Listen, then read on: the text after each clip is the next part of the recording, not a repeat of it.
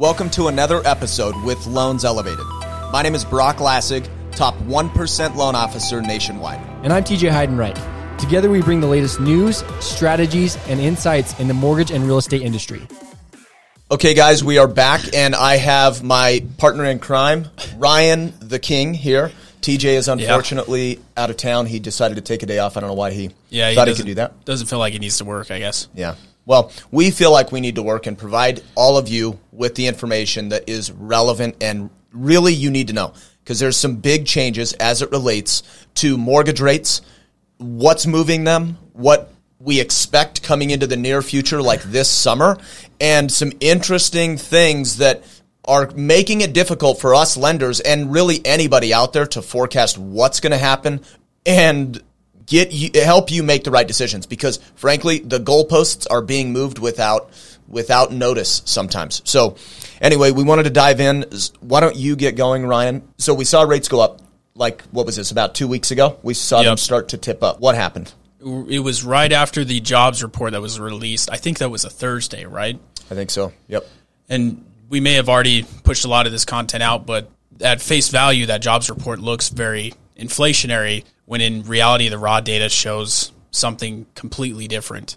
In fact, deflationary. Yeah. And what we learned, to help kind of simplify what Ryan's saying, inflationary, deflationary. Inflationary would be outrageously good employment numbers. That's what we got. Like 4 or 5 times expectations was the numbers that came out in February. That's very concerning, something the Fed is freaked out about. And if the Fed's freaked out about it because of inflation, the markets are freaked out. It's not going to be good for mortgage rates because it's inflationary. If there's more jobs, there's more income, there's more money to spend on the goods that are out there, which means inflation goes up. Yeah. Things get more expensive. And not to mention the inflation, unemployment went down.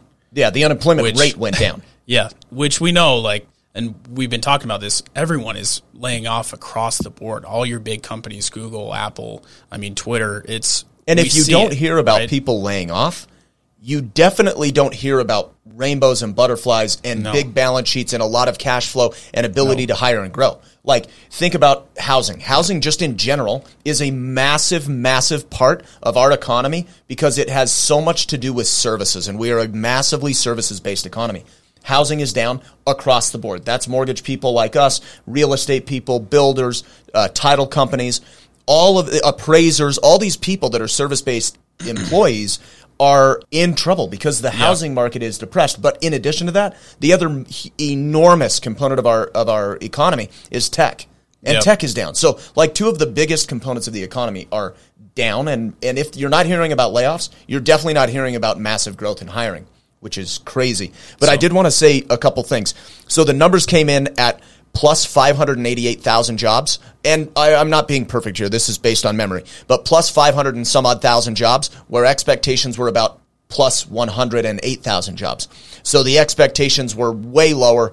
We got blown out of the water, what Ryan had said, because the raw data tells a different story. And there were some interesting changes on the methodology on how they calculate the employment numbers that took effect in January, which was the February data that we got. That, of course, weren't put in the headlines. Right. It wasn't put in the headlines. Exactly. All that was put in the headlines was a huge number.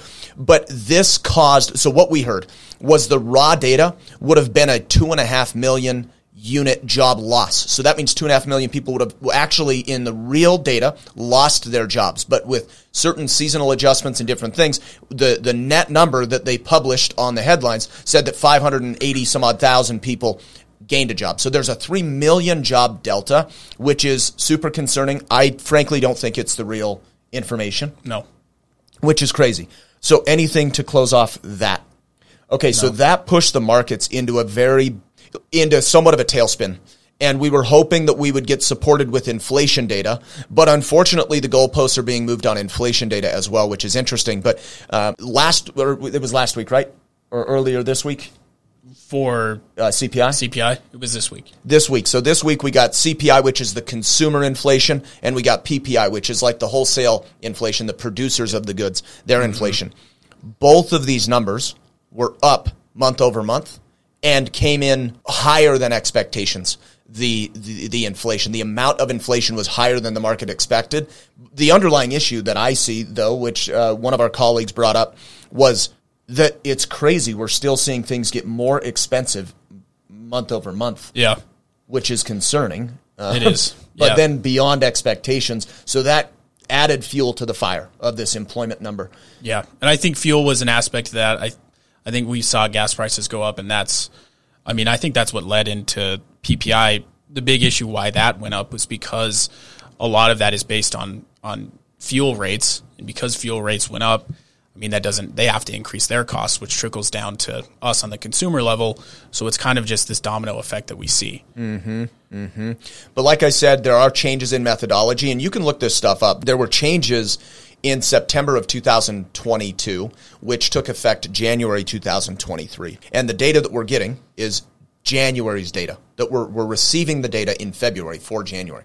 So this is the first time we're seeing some of these changes. So the methodology changes could have some impact to the market reactions because, like we said, the market is paying attention to headlines. You can look this stuff up right on the BLS website. Like you just Google CPI methodology calculation changes, and you can find this right on the government website. It's not private knowledge, but like Ryan said, it's not published, and that is causing some issues with mortgage rates because it's all reactionary based on the headlines. So explain why that's so important, this whole headline situation. A lot of trading in the markets nowadays is done, through AI. Basically 100% of it. There's like a very, very minuscule portion that somebody logs into their TD Ameritrade account or something and makes a trade. Which I think the flaw in that is they don't have the ability to dig into the raw data, the real numbers behind the headlines, and that's why you're just continuing to see the markets do this huge sell-off we've been seeing the past 2 weeks. Yeah. So we've got technology is good and bad. In this case, it's serving bad in our opinions, especially as you see the government making these methodology changes that are not broadcasted. They're not announced, big in public. They're not headline oriented. Nope. Computers are just really paying attention to, okay, there is an analytical number. We have this expectation. Is the expectation better or worse? And if it's better, how do we react? If it's worse, how do we react? Is it a buy or is it a sell? That's how simplified trading is, which is concerning.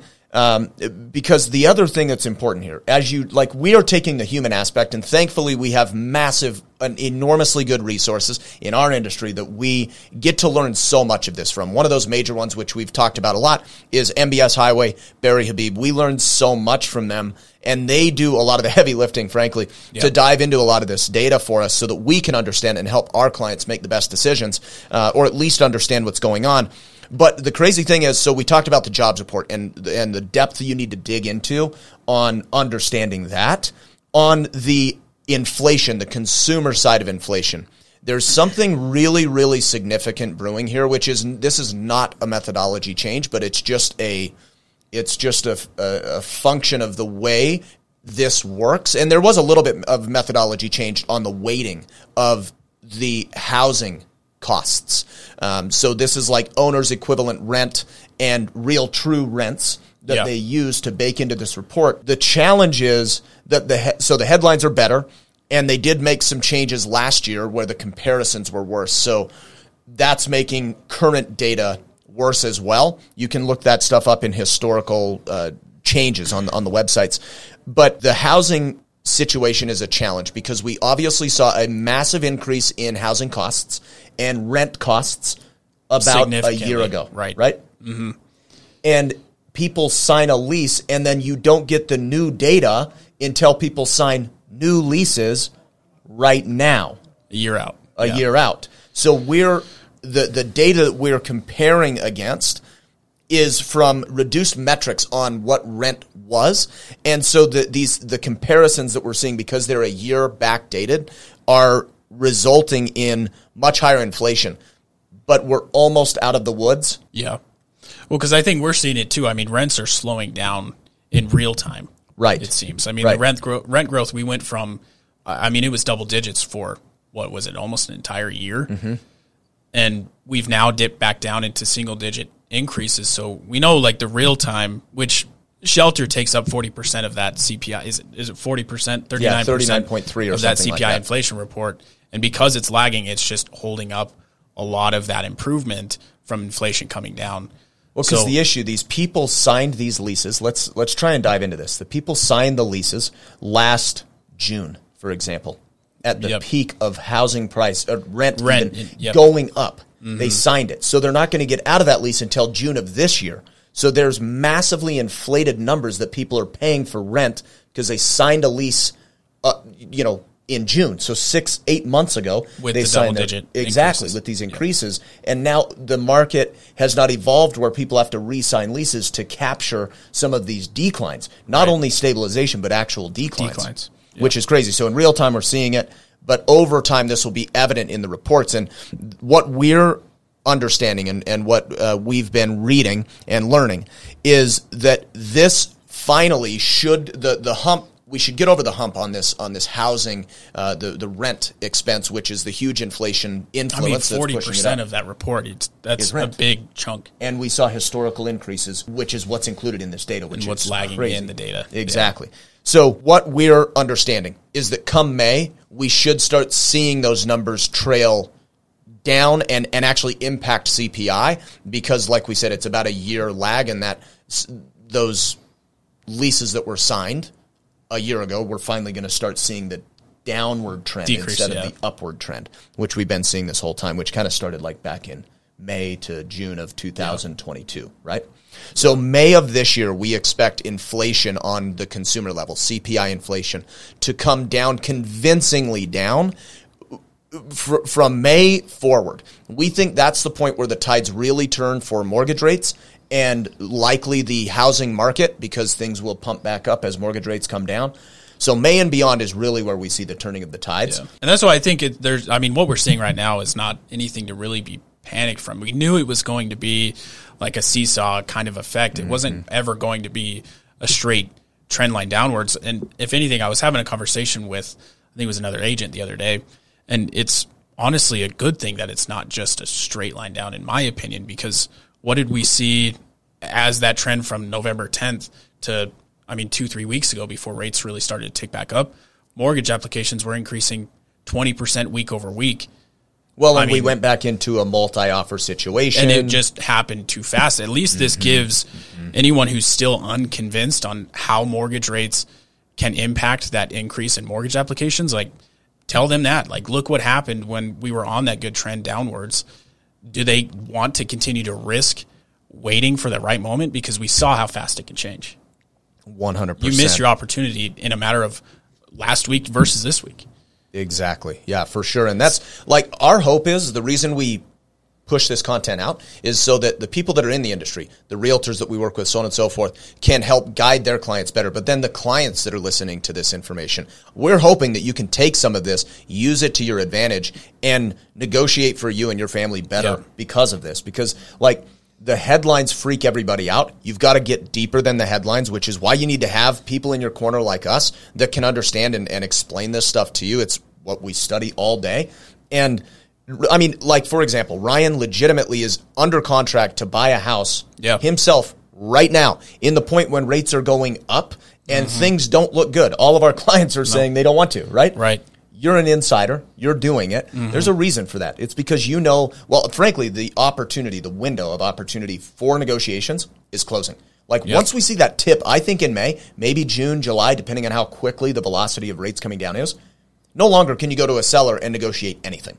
No longer can you go to a builder and get a price drop. These things are going to go away, and it's only getting worse. So we'll touch on, sorry, I'm getting excited, but there's one more thing.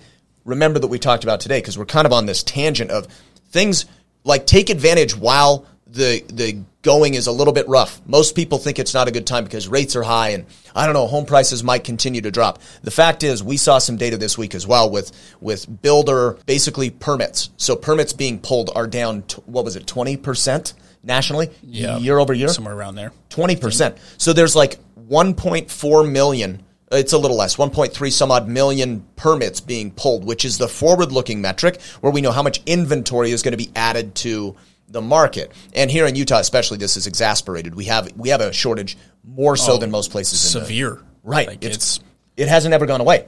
No. And it's only getting worse because that 1.34, this is a national number, 1.34 million permits. Well, the forward-looking household formations, which are people aging into the time in their lives that they become homeowners and they need their own independent household, and people migrating here, so on and so forth, all of that is 1.9 million household formations against 1.35 million household, like homes being built, permits being pulled. Yep. And there is a shortage right now. We already do not have enough. Yep. So that's going to worsen this by $600,000 nationwide. I mean, that's like 50%. Yeah. Right. Well, I think that's why it's important to stay up to date, and why I think we bring a lot of value to the table, because if you're already hearing the data, if it's all over the headlines, generally it's something that had taken place a few weeks before. And if it's already a for sure thing, it's too late at that point. I mean, you see it with builders, just the consumer level in general. Well, and dude, it takes like a few weeks for the rest of the public to digest it. If you have someone who's very active in what's going on in real time, that's when you can take advantage of the opportunity. There's risk to everything. And actually understand the data, right? Because the headlines are not the data. Doom and gloom in the housing industry. All these headlines are ridiculous, honestly. Yeah. And they're just they're just meant to get people click. Yeah, they just want to click on the article. And 100%. They're doing their job, right? Yep. But it unfortunately impacts us. I think it's very important to leverage someone who is getting this real-time data, because it allows you to take opportunities that you may not be able to get if you continue to resort to waiting for media or word of mouth to get spread around beyond the public. Yep. And we constantly talk on our team, talk to our clients, talk to our partners about Warren Buffett's age-old quote, which is, when people are fearful, be greedy. When people are greedy, be fearful. Right now, people on housing are fearful. They think rates are too high, it's unaffordable, home prices are going to continue dropping. What we're telling you, to the best of our abilities with the crystal ball that we can formulate here, based on the data that we are understanding and spend the time to research, the crystal ball says home prices are going to go up. The crystal ball says rates are going to go down. When those two things happen, you pay more money. Not right now when rates are high. That's a temporary thing. It's a Band-Aid situation. We can solve that in the future. And we can't say the exact date. Nobody knows the exact day when that's going to happen. But if you're buying a house today to sell it tomorrow, I might tell you to be a little careful. But most people are buying homes to stay in them for 3 to 5 years. In that case, I could tell you, I'm pretty confident in the housing market within that time frame. When have we ever even really seen a window of time where we've on average performed negatively in that long of a time frame? I don't think it exists. I did some research on this a while back, and it was actually in another episode, but I think I ran it on like a 7-year stretch. There was never one, because that's like the average time of ownership of a home. Yeah. There was never one 7-year stretch that if you bought and sold in that 7-year period, there's never one time you would have lost money. Which is crazy. So I agree with what you're saying. A lot of people make emotional decisions based on when they should buy, what their temperature is on the housing industry, based on the data they're hearing now and what's happening now, or what's going to happen next month, or what's going to happen in 6 months. And the reality is none of that matters. Now, a month from now, 6 months from now, none of it matters. It's irrelevant if you're going down this path of buying a home for the long-term investment. And that's really where that's the benefit of real estate, is long-term investing, not short-term flipping, although some people do it. The thing we have present today, which is, it's concerning at the same time, but a benefit if you're looking to buy is there. The fact is we have no supply. Mm-hmm. It is getting to the point where it's almost concerning, like how are we going to get people into these homes when we have no supply on the market? Well, and do we see another 2020 repeat where I hope not. I hope not. It's possible. That's the concerning part. Mm-hmm. But what happened after that? The people who did own homes, they saw 50% in 2 years. Yeah. You can't insane. Get that anywhere else. Literally anywhere else. And that's leverage money. Huge. Well, anyway, thanks for tuning in, guys. Hopefully this is beneficial for you. To just quickly recap, rates have gotten a little bit worse. This is February 2023. Rates have gotten a little worse. March, we think there's going to be a window of them improving a little bit. April, to the seesaw effect that Ryan mentioned, we think they might get worse again in April. Come May, we think that's the turning point of better moving forward. It's just how quick do they get better, and how bad does it get between now and then? So we say now is the time to move forward and take the opportunity that's in front of us, because it's a real legitimate opportunity. Yeah, absolutely. Thank you for tuning in. For more industry insights, follow us on all platforms at Loans Elevated. And to get in touch with our team, Call or text 801-713-4000 or visit loanselevated.com.